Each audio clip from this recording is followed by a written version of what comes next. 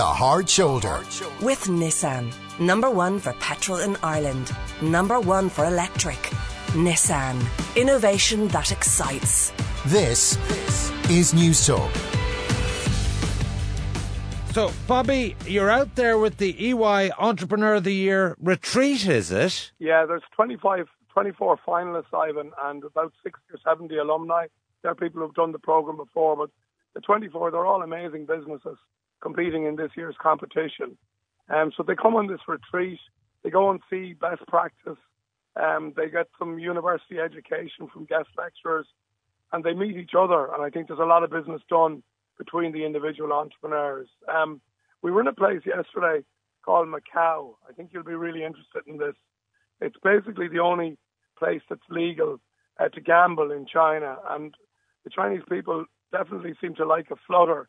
This is a place, it's an island about an hour away from Hong Kong, and the turnover there, right, the gaming turnover is 7.5 times more than what's turned over in Las Vegas. So if that puts it in any kind of context here, it's skyscraper after skyscraper. The casino we were in cost $4.5 billion to build, and there's a whole load of American companies working there. They're also basically, the turnover of the gambling in Macau is nearly 40 billion euros, an incredible sum. So the scale of that was just truly amazing. Another aspect of the trip is executive education, and the group get to hear guest lecturers from some of Hong Kong's and China's leading business brains. I met a guy yesterday, Professor Zhigang Tao from Hong Kong University. Now, you know that China and America have been having a huge trade war, and that started last year. And we asked Professor Tao, does he think the US is really shooting itself in the foot? Have a listen to this. Basically, every 10 bullets Trump actually shoot, 6 actually come back to himself. Because basically Apple used China as a low cost production base. So on paper, it's China's exports to the US, but in reality, it's Apple's export to the US. Yeah. Yes.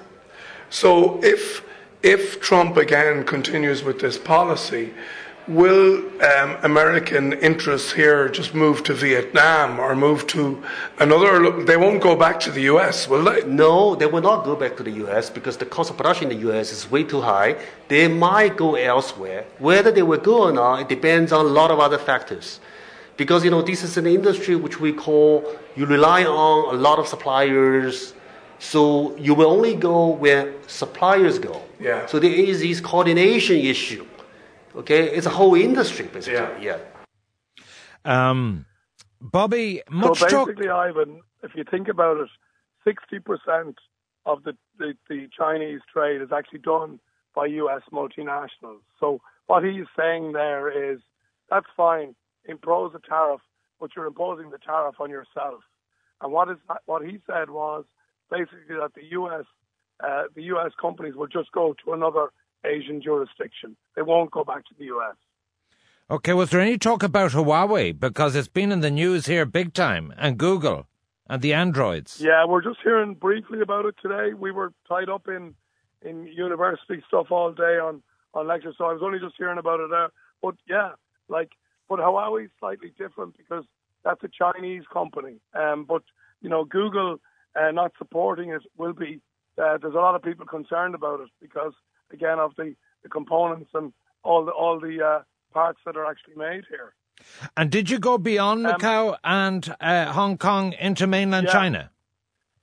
We did. We were in mainland China, and it's an amazing place. We were in a city of Shenzhen, right? It's in the southern part of China. We went in and out in one day. In 1979, Ivan, it had a population of about 40,000 people.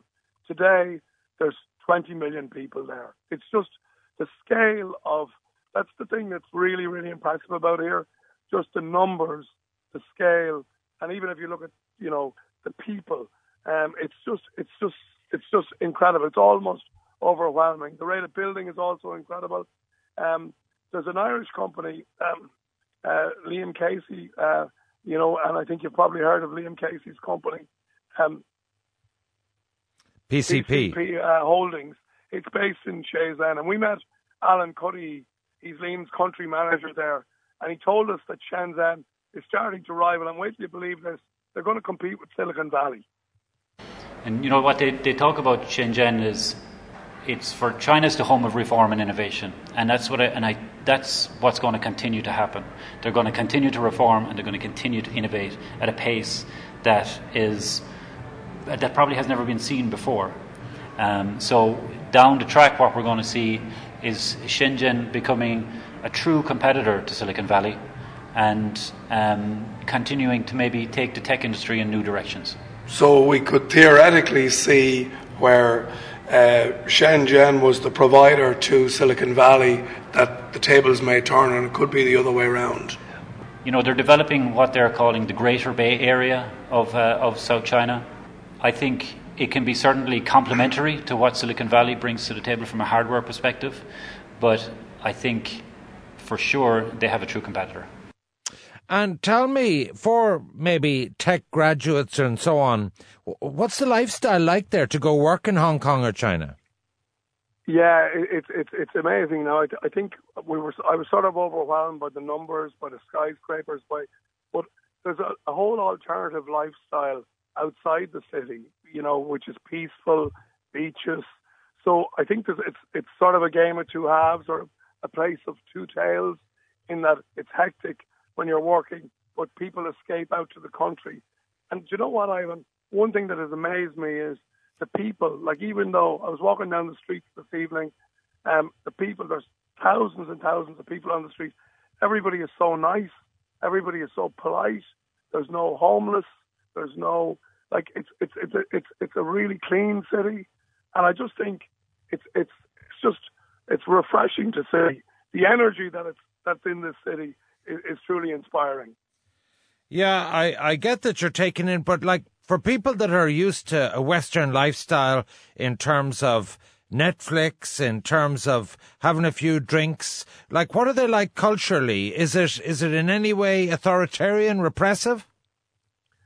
Yeah, I think, you know, they do have, particularly in family businesses, they tend to have a very hierarchical structure. And I think everything happens very slowly. Everything is measured. Again, the hierarchy, you need to know who you're talking with. So things can take quite a while. And I think the beauty of Hong Kong is that it's really the gateway to China. Like the legal system here is imperial. So there's two legal systems in Hong Kong. So, you know, but you've got they're opening up the access now to the Chinese market, which is 1.4 billion people on your doorstep. The people have there's a lot of formality around business as well. You know, you present your business card, you make sure you're talking to the most senior person in the room. So there's an etiquette around it that you need to be careful, because people can get very offended if you don't follow the proper etiquette.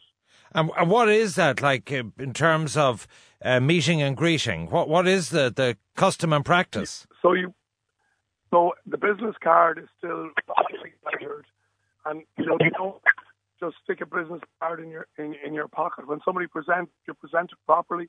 You have it in English on one side, Chinese on the other, as a mark of respect that you acknowledge their language, and you take a couple of seconds to and again accept the other person's card to show you're sincere about the relationship.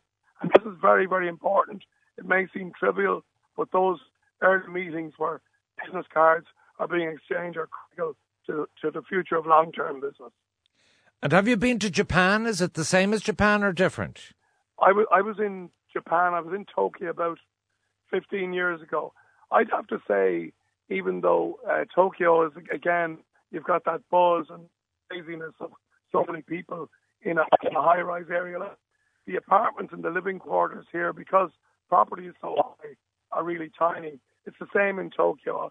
But a lot of those cultural things are still the same, the way people eat, the way they think. There's great street food, but they're all traders. They love a bar, and people love the sort of buzz around business.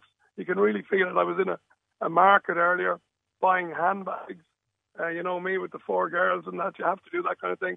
And I'm not sure I bought a real Gucci. I was certainly trying to buy one, but maybe at €26, maybe I'm optimistic, am I? Well, I think they'd send a car for you. Tell me, finally, is the cost of living, the cost of doing business there, the cost of setting up an office, is it an expensive place? Yeah, well, real estate is very high, Ivan, in Hong Kong. But when we went into Shenzhen, for instance, property is subsidized by the state in China, and also labor is, I'd have to say, very, very low. The rate of pay is we reckon about 45 to 50 cents an hour. You work 10 hours a day, you work 6 days a week, and I thought it was pretty grim in terms of, we saw a lot of places where people live, we saw places where people work, but I didn't see any shops, I didn't see any bars. So definitely in China, but in Hong Kong, it's a very vibrant, colourful place, and it really has a city feel. So two very different places, I'd suggest, but a really, really, really wonderful experience.